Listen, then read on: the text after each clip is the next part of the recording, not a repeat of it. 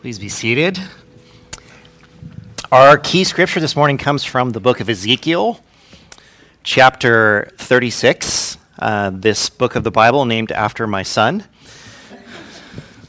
Ezekiel chapter 36, verses 24 through 28. For I will take you out of the nations. I will gather you from all the countries and bring you back into your own land. I will sprinkle clean water on you, and you will be clean. I will cleanse you from all your iniquities, or from all your impurities, and from all your idols. I will give you a new heart and put a new spirit in you. I will remove from you your heart of stone and give you a heart of flesh. And I will put my spirit in you and move you to follow my decrees and be careful to keep my laws. Then you will live in the land I gave your ancestors. You will be my people, and I will be your God. Do you remember what it was like to live without some of the things that we have today? Do you remember those times? How many of you have ever used a payphone before? Right? We could go pretty far back on this. You know, we could talk about what life was like pre-smartphone, when we didn't have an entire world of information available to us at all times. We could talk about what life was like even pre-cell phone, when you couldn't necessarily reach anyone, anywhere, anytime. We could talk about life before the remote control. I know. Where you had to get up and walk to change the channel or the volume. We were basically barbarians at that time. We were. Perhaps we could go all the way back to before bread was sliced in the store, and we had to slice it ourselves at home. I mean, if you think about it, our lives have changed a great deal. From the time when, from the time when we were born to what we have now and the way that life is now. And Vivian, you can probably tell me about a lot of things that have changed since you were born. But here's what's funny. My kids, who are now 13 and 9, will never know really what that's like, because they were born into a world where we already had all of these things. And the information and the technology and all that stuff is just speeding up. So who knows what is going to be in place when they are my age, the ripe old age that I am at, and they look back and see how their lives have changed. But I wonder, sometimes I hear people talking about how much better life was, or easier life was, or going back before all of these things. And if you were to try to talk my kids into living without all of this stuff that we have today, they would think you are crazy. And they might be moderately right for most of you. Because the question that I'm sure they would say is, well, yeah, I could live without these things, but why would I want to? Why would I want to not have this? When God was speaking through Ezekiel to his people, he was telling them about a time that was going to come. And the time that was going to come was going to be this time where God would bring them out and take them to the land that he had promised them, where they would be restored to him. And something I want us to note is this, that one of the hallmarks of this time, when God takes the people to the place where he establishes them, where the relationship is restored, one of the hallmarks of that time is the presence of his Spirit in his people. And we saw this last week as we went through the Old Testament and looked at all of the different scriptures and things. God wants his Spirit to be with his people. And he empowered the leaders and those that were taking his people to live with him and to be like him. He gave them his Spirit to help them be in that place. And when Ezekiel is speaking to the people of God and they are away from God, what do they not have? the Spirit of God. But when God looks forward to living with them again and being with them again, he says his Spirit will be with them. It will be in them. It will move them to help follow. And then he says in verse 28, then you will live in the land I gave your ancestors. You will be my people, and I will be your God. You will be my people, and I will be your God. We've talked a lot about some of the ideas and things that we just didn't address when it comes to the presence of the Spirit in our lives. And those views hopefully are expanding every week as we look at what the Bible says about the work of the Spirit. But there's this one thing that I just want to drive home to us again, and that is this. God always intended for his Spirit to dwell with his people. Because God's people having his Spirit living in them is the way that God has set this up. It is what he desires. And having an active relationship with the Holy Spirit is what shows that God is with us. And that, church, is why we are spending this time talking about the Holy Spirit. Because we have ignored him and pushed him aside and put him in a corner. But there is something exciting, isn't there, about knowing that God wants his Spirit to live in us, and that the more we tap into that, the more we will be his people, and he will be our God.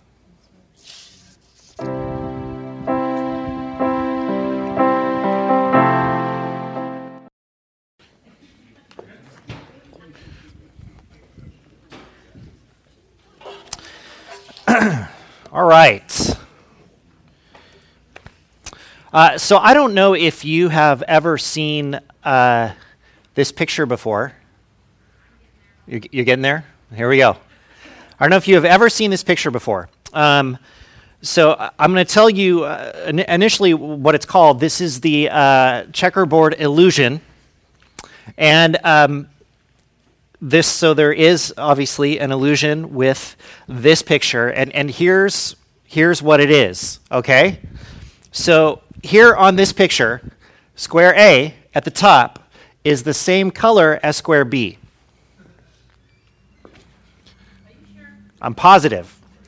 So square A at the top is the same color as square B. So there's a problem though, right? And the problem is that square A looks like it's a different color than square B. They're not. Square A is the same color as square B. So this is an optical illusion known as the checker shadow illusion.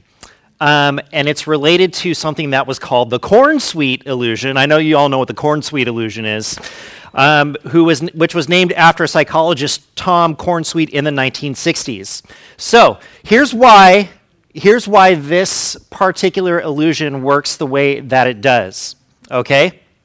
It works because of the way that our brains understand contrast and shadows. And so our brain uses relative color and shading to determine the color of objects in an image and in the real world.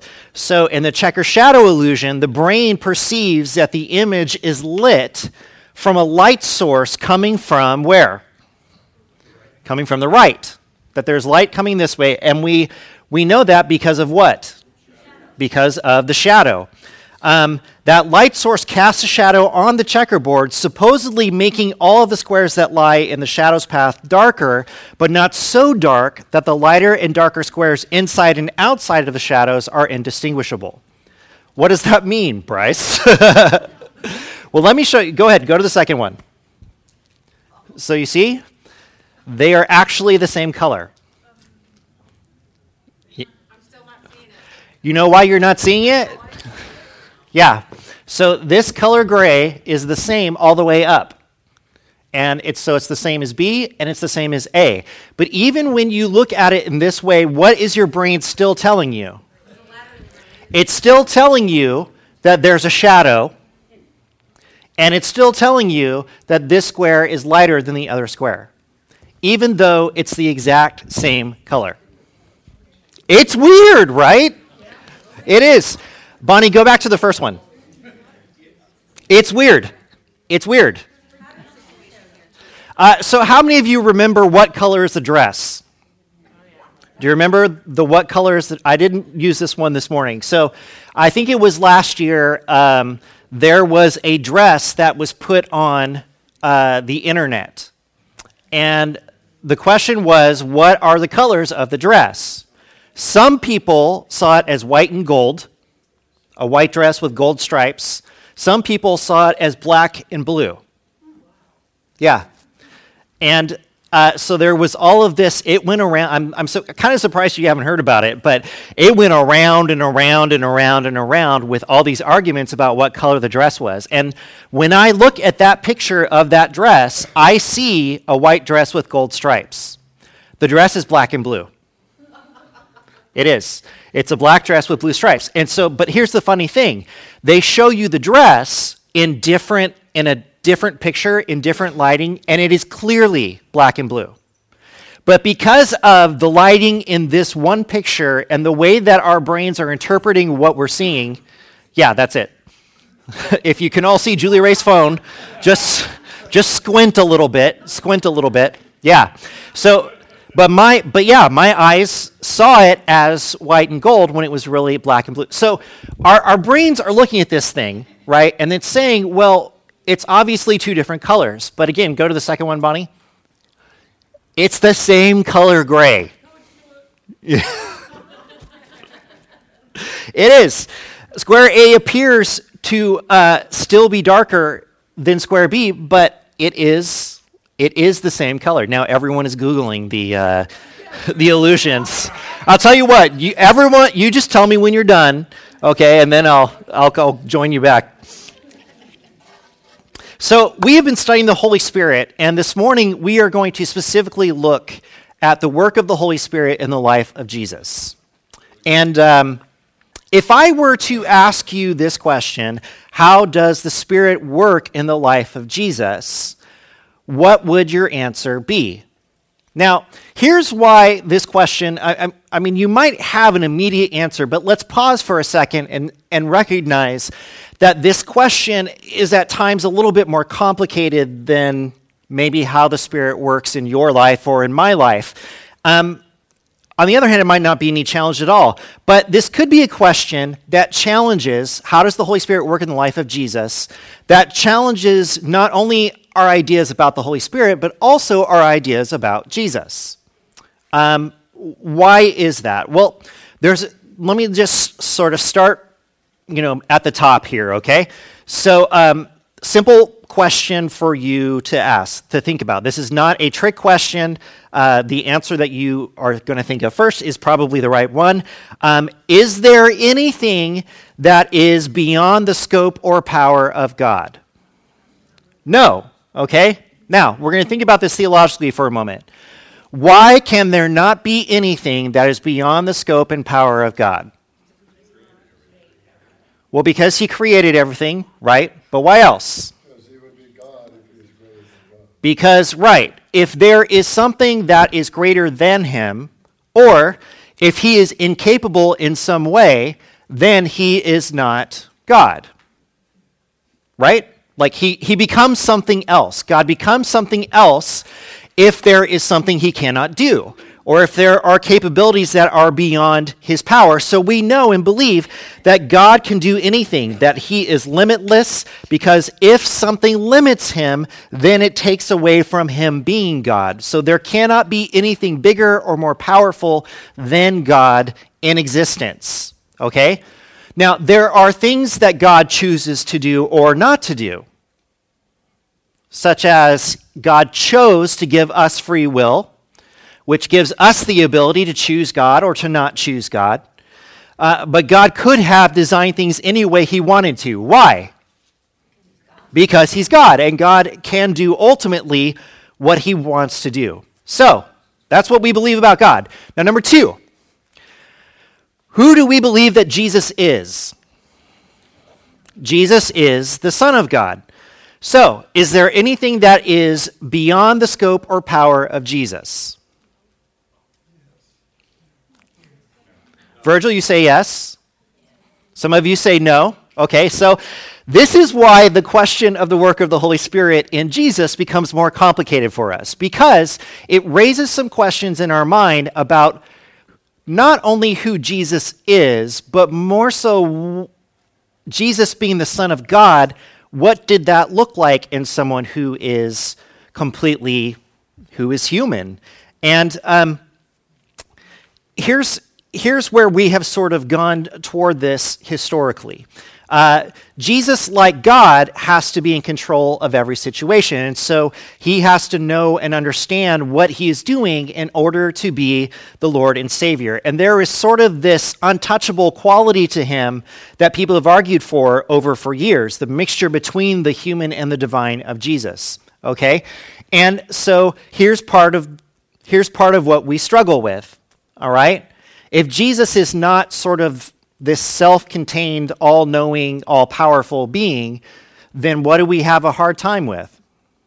If he's not that, then he's not God. And so how does that mixture of like God and Jesus and the divine and the human, how does that mix? And so most of the time, we would probably argue that Jesus is aware of everything that God is aware of, that Jesus could do, all the things that God could do. And we're not necessarily wrong about that.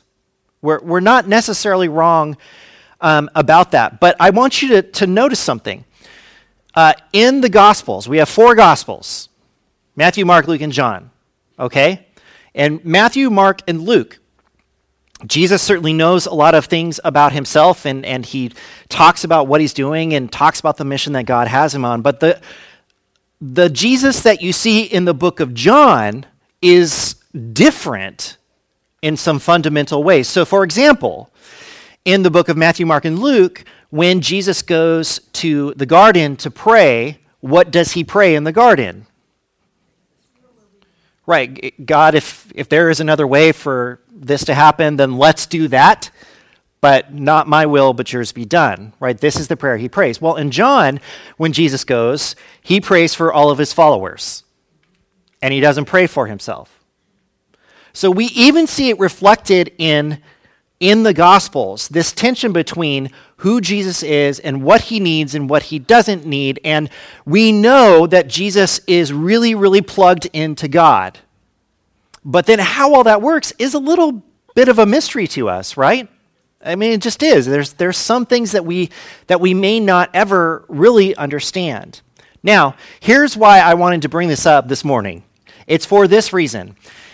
We've talked a lot about how historically our church, the Churches of Christ, have struggled with the idea of the Holy Spirit and its purpose and its meaning, and if it even exists in an active, indwelling form anymore. And the answer that we have most often come to is that the Spirit is in the Word of God, and so our reading of it and understanding the Word is where we encounter the Spirit, and that's it. Okay? And that's sort of what we've boiled it down to. But here's how this has played out. I have in some conversations that I've had with people over the years, they have so removed the Holy Spirit from the equation of things that they actually believe that to elevate the Holy Spirit and to talk about the Holy Spirit and to make it something that is important and crucial is actually idolatry, because it elevates the Holy Spirit to a level of equality with God and Jesus that the Holy Spirit shouldn't have. Okay? Now, I know that hopefully that sounds a little bit weird to you. Okay? It sounds weird to me too. So don't ask me to explain it anymore. I don't know that I can. This is just one of the arguments that came out. But then again, you know what? We have sort of prioritized these things, right? So the Trinity is made up of the Father, the Son, and the Holy Spirit. If we had to rank them, how would we rank them? Probably just like we said it. Okay? And so maybe our answer would be like Lydia's and say, well, they're all one, so you don't really rank them. But I would say that, yes, we do. And I don't even know if we could get away from ranking them. I mean, I think it's so ingrained in us just in the way we have learned to look at God and to look at Jesus and to look at the Holy Spirit that we have made the Holy Spirit less essential and less of a priority. God is all-powerful. Jesus is self-sufficient. He's not dependent on anything else because he has this innate godness about him. And then what the struggle has been that is, if Jesus needs the Holy Spirit, then is there something lacking about him? Now, here's the deal, though. So many times when we are exploring God and exploring our faith and exploring spirituality, we ask all the wrong questions. Do you know what I'm talking about? I mean, it's good to ask questions, and it's even good to ask the wrong questions sometimes. But at some point, we have to recognize that they're the wrong things for us to focus on, because we can often run down a rabbit hole and get fixated on one small point that may not be the most important point. So I'm going to tell you something this morning that maybe is going to make 100% sense to you, but here it is, okay? Jesus completely relied on the Holy Spirit. Jesus completely relied on the Holy Spirit. And it was not a bad thing, and it doesn't take away from Jesus at all. Because when we say, well, does it make Jesus less Jesus-y if he has to rely on the Holy Spirit, we are focusing on the wrong thing. We're focusing on the question of who Jesus is instead of focusing on the way that God works and the way that God wants to work and the way that God has planned to work even in the life of Jesus. Even in the life of Jesus. Okay? So this morning, last week we journeyed through the Old Testament to look at all of these different passages about the Holy Spirit. This morning, we are going to journey through the Gospels and look at how the Holy Spirit worked in the life of Jesus. And you don't really have to look far to find the work of the Spirit in the life of Jesus. Do you know why? Because Jesus was conceived by the Spirit. So, part of the reason that he exists at all in human form is because the Spirit created him within Mary's womb. So, from Matthew chapter 1, starting in verse 18. This is how the birth of Jesus the Messiah came about. His mother Mary was pledged to be married to Joseph, but before they came together, she was found to be pregnant through the Holy Spirit. Because Joseph, her husband, was a righteous man and did not want to expose her to public disgrace, he had in mind to divorce her quietly. But after he had considered this, an angel of the Lord appeared to him in a dream and said, Joseph, son of David, do not be afraid to take Mary home as your wife, because what is conceived in her is from the Holy Spirit. She will give birth to a son, and you are to give him the name Jesus, because he will save his people from their sins. Okay, so what do we learn about the Spirit and Jesus from the beginning?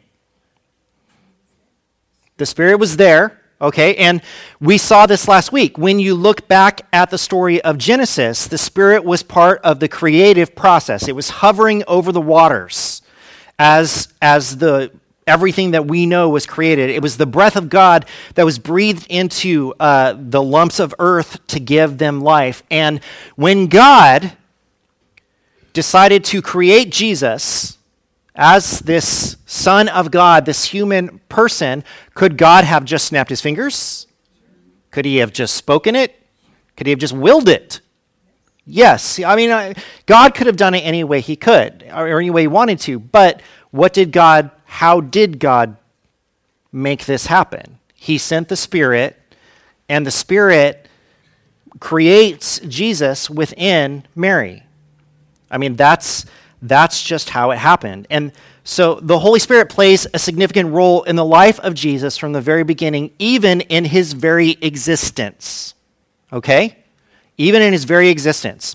Now, secondly, Jesus was marked by the Spirit. Okay? He was marked by the Spirit. From Mark chapter 1, starting in verse 9. At that time, Jesus came from Nazareth in Galilee and was baptized by John in the Jordan. Just as Jesus was coming up out of the water, he saw heaven being torn open and the Spirit descending on him like a dove. And a voice came from heaven, "You are my Son, whom I love. With you I am well pleased." All right, so this was a significant moment in the life of Jesus. It's sort of like his coming out party, if you will.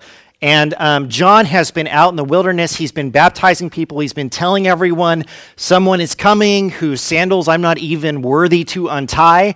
And it's the promised one, the Son of God. And so Jesus comes and he is baptized by John. And in one of the accounts, John is like, no, I'm not going to baptize you because you are the Son of God. And Jesus says, no, I need to be baptized so that scripture can be fulfilled. And so Jesus is baptized. And then the Spirit comes down like a dove. Okay, it's not really a dove, but it's like a dove. It's this indescribable moment where, again, the author is challenged to say what happened, and the only way they can describe it is that, well, it's kind of like this. It's like this sort of event. And how did God choose to let the world know who Jesus is? It is in this moment where the Holy Spirit descends on him, and then heaven opens up, and God says, "This is in fact my Son." Ta-da! Right? That's what God does. So why would this have been a significant event? Why is this the first thing that happens here in the sort of the coming out party for Jesus? Well, what did we see last week when we looked at the Holy Spirit in the Old Testament? What did Moses have? Spirit. What did Joshua have? What did David have? What did all of their great leaders have?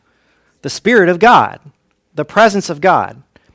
All the great leaders had the Spirit. And when Isaiah wrote about the coming Messiah, what would the Messiah have in extra measure?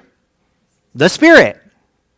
So when Jesus announced himself, the Spirit needed to be present because it was going to help people recognize that he was the one that God had promised. And so the Spirit needed to come on him in this demonstrative way so that there was no question as to whether he is, one, from God, and two, the one that God had promised would come. And John the Baptist talked about this when he gave his account in the book of John. And here it is from John chapter 1, verses 32 through 34. Then John gave this testimony, "I saw the Spirit come down from heaven as a dove and remain on him. I would not have known him except that the one who sent me to baptize with water told me, 'The man on whom you see the Spirit come down and remain is he who will baptize with the Holy Spirit. I have seen and I testify that this is the Son of God.'" How did John know, according to the book of John, that Jesus was the Son of God? It was the Spirit. It wasn't because Jesus walked up and said, "Hello, would you like my card? It says Son of God on it." Right? That's not why. John knew who Jesus was. People discovered who Jesus was because the Spirit of God was on him. And if the Spirit of God is on him, then he is from who? God. And he is empowered to do things for who? God. And to lead people into relationship with who? God. And that's what John is saying. He has the Holy Spirit, and then what is he going to be able to do? Baptize people into the Holy Spirit. Okay? He needs, the Spirit is there on him to mark him, to show that he belongs to God. So, number 3. Jesus was not only marked by the Spirit, he was also, are you ready for this one? Led by the Spirit. He was led by the Spirit. Now, if he was led by the Spirit, what does that mean? If he followed, good. He followed where the Spirit told him to go. All right? He followed where the Spirit told him to go. From Mark chapter 1, verses 12 through 13, and this is right after his baptism. At once the Spirit sent him out into the wilderness, and he was in the wilderness for 40 days, being tempted by Satan. He was with the wild animals, and angels attended him. Now, the word sent here is from a very strong verb called, I can't say it correctly, but ekbalo, meaning to drive out, expel, or send away. And Mark used it to, in the same word, to talk about driving out demons. So this is what the Spirit did with Jesus. And the thought is that of like a strong compulsion by which the Spirit led Jesus to go out into the wilderness and to face the temptations that Satan would throw in front of him. So why did Jesus go out into the wilderness to face the temptation? Because the Spirit compelled him to go.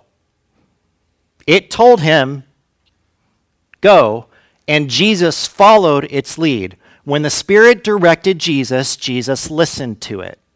Now, this gets back to that, well, but what does that do with Jesus? Well, we're asking the wrong question. A question we should ask in response maybe to, well, does that change Jesus at all, is this one. Why do we have a problem with Jesus following the Spirit of God? Don't we want Jesus to be led by the Spirit? Don't we want Jesus to know or be told what God wants to do and then to follow God into that? Don't we want that? So if we're having a struggle with this, it's not really Jesus' problem, it's ours. You know? And it's not really all that crazy of concept because we know that Jesus gladly submitted himself to the will of the Father. In fact, he says, I can only do what the Father tells me to do. I can only do what the Father tells me to do. Which means that Jesus is actively doing what? He is actively listening to God. And how is God speaking to Jesus? Through the Holy Spirit that lives inside of him. He is speaking to Jesus through the Holy Spirit. And so we see that Jesus is embracing this because the Holy Spirit is from God and Jesus is all about doing the things of God. And the Spirit led him into the will of the Father. But Bryce, didn't Jesus innately know the will of the Father? I mean, he's the Son of God. Doesn't he know? And you could argue, yes, but why would we assume that a huge part of Jesus knowing the will of the Father was the Spirit of God living inside of him? Why would we want to separate those two things? As if Jesus doesn't need the Spirit to know. Because what are we seeing as we look at the Holy Spirit more and more? This is the way that God forms and leads and guides his people through the indwelling of his Spirit. It's part of the plan. It's part of the equation. It's 2 + 2 = 4. This is just what it is. And so we need to be careful when we try to separate them out and say, well, it can't really work that way. Next one, number 4. When Jesus returned from the wilderness, he was filled with the Spirit. So he's been marked by the Spirit, he's been led by the Spirit, he's been filled with the Spirit. From Luke chapter 4, verses 14 through 21. Jesus returned to Galilee in the power of the Spirit, and news about him spread through the whole countryside. He was teaching in their synagogues, and everyone praised him. He went to Nazareth, where he had been brought up, and on the Sabbath day he went into the synagogue, as was his custom. He stood up to read, and the scroll of the prophet Isaiah was handed to him. Unrolling it, he found the place where it is written, "The Spirit of the Lord is on me, because he has anointed me to proclaim good news to the poor. He has sent me to proclaim freedom for the prisoners and recovery of sight for the blind, to set the oppressed free, to proclaim the year of the Lord's favor." Okay, so Jesus is led by the Spirit, he's marked by the Spirit, but he was also filled with it. And as we were saying just a moment ago, it's part of what I think helped Jesus to know and follow through with the will of God. And then when he talks about himself here, using the words of Isaiah, what things kind of stick out to you? What sticks out to you from this passage? Number 1, right? He says the Spirit of the Lord is on me. But what else? What kind of feeling, what kind of sense do you get from this? What is the Spirit doing? It's on him, and what is it doing? What's that? Anointing him. What else? Power. It's giving him power and authority. Good. Because the Spirit of God is living inside him. So look at what he says. The Spirit of the Lord is on me because he has anointed me to proclaim good news to the poor. He has sent me to proclaim freedom for the prisoners and recovery of sight for the blind, to set the oppressed free, to proclaim the year of the Lord's favor.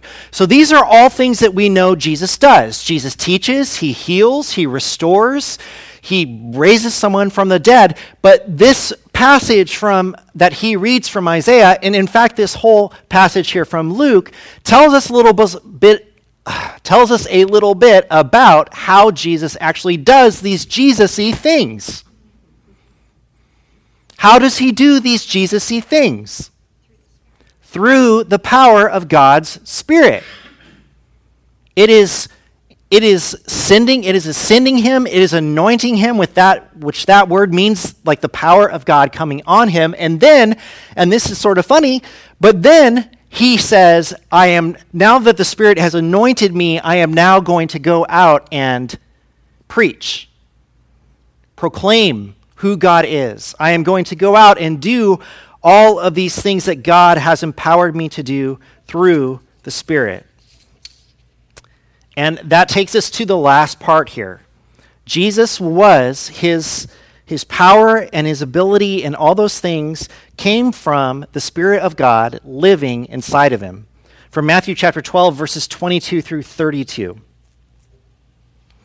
Then they brought him a demon-possessed man who was blind and mute, and Jesus healed him so that he could both talk and see. All the people were astonished and said, "Could this be the Son of David?" But when the Pharisees heard this, they said, "It is only by Beelzebub, the prince of demons, that this fellow drives out demons." Jesus knew their thoughts and said to them, "Every kingdom divided against itself will be ruined, and every city or household divided against itself will not stand. If Satan drives out Satan, he is divided against himself. How then can his kingdom stand? And if I drive out demons by Beelzebub, by whom do your people drive them out?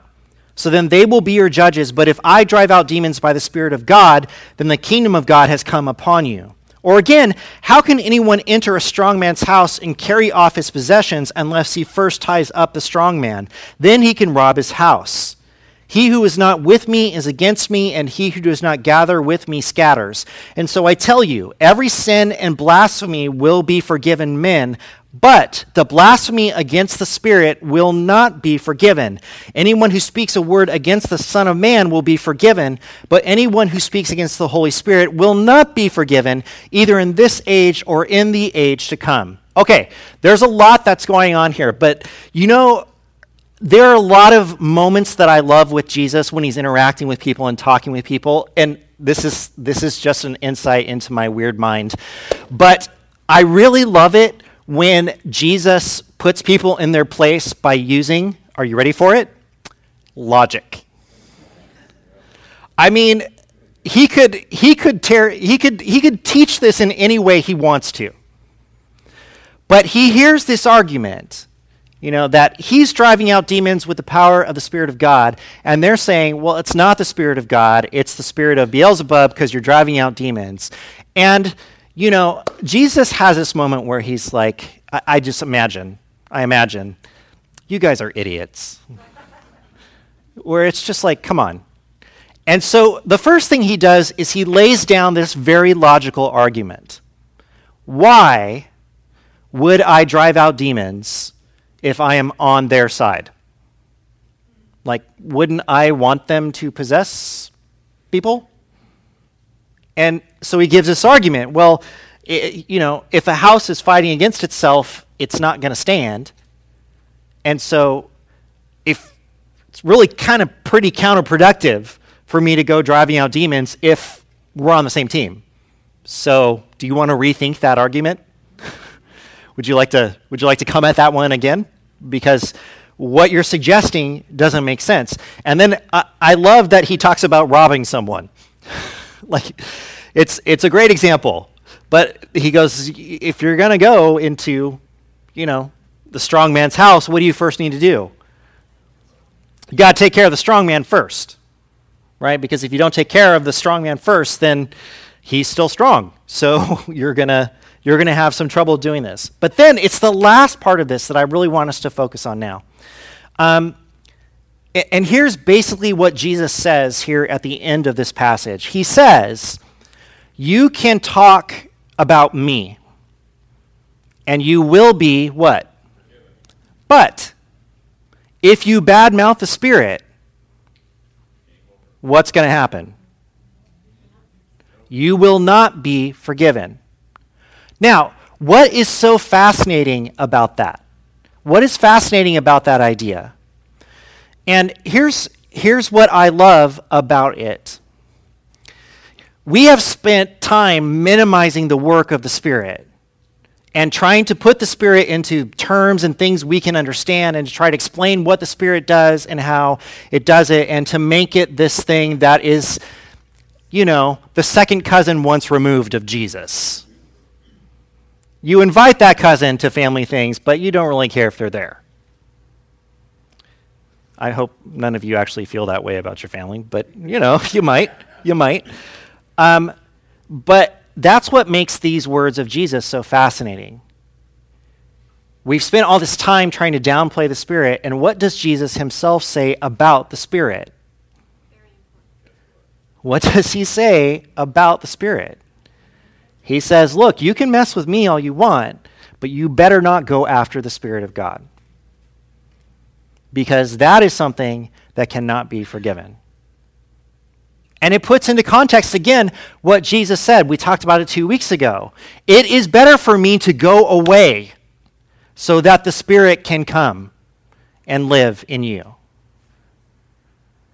Jesus wholeheartedly believes in the power of God's Spirit, in the Holy Spirit, living and working within people. In fact, one of the great things that comes from Jesus being here and dying for us and raising again is that the Spirit of God gets to live inside of us.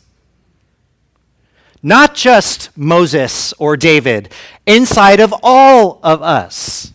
The Spirit of God gets to live inside of us. This is a huge part of the work of Jesus in this place. To allow God to dwell inside of us and to baptize people with the Holy Spirit so that the Spirit can come on them too and can form them and guide them and lead them into the places where God wants them to go. Jesus relied on the Spirit. Jesus had the Spirit. He was powered by the Spirit. He was marked by the Spirit. And he followed wherever the Spirit took him. He was led by the Spirit of God. And Jesus had no problem with that. Why? Because again, whose Spirit is it? It's his Father's. And he only does what his Father tells him to do. And how does God lead him and tell him what to do? Through the power of the Spirit. Living in him, leading him, empowering him, and leading him to the place that God wanted him to go. Which shows us that Jesus and the Holy Spirit are not working against each other. There's no power struggle or bitter rivalry. Jesus is not the older brother who's angry at the younger brother when the younger brother comes home. There's none of that. There is no jockeying for position or one being more important than the other. Instead, and this is, as we move forward, this is something for us to really appreciate. And I know I've said this a million times. I'm going to say it a million more. God uses his Spirit to lead and guide and empower and form us. And that's how he works. That's what he does. It's the Spirit living amongst us. And even in the life of Jesus, the Spirit is leading and forming and empowering. And if it's good enough for Jesus, shouldn't it be good enough for us? Bonnie, if you'd bring up that last picture.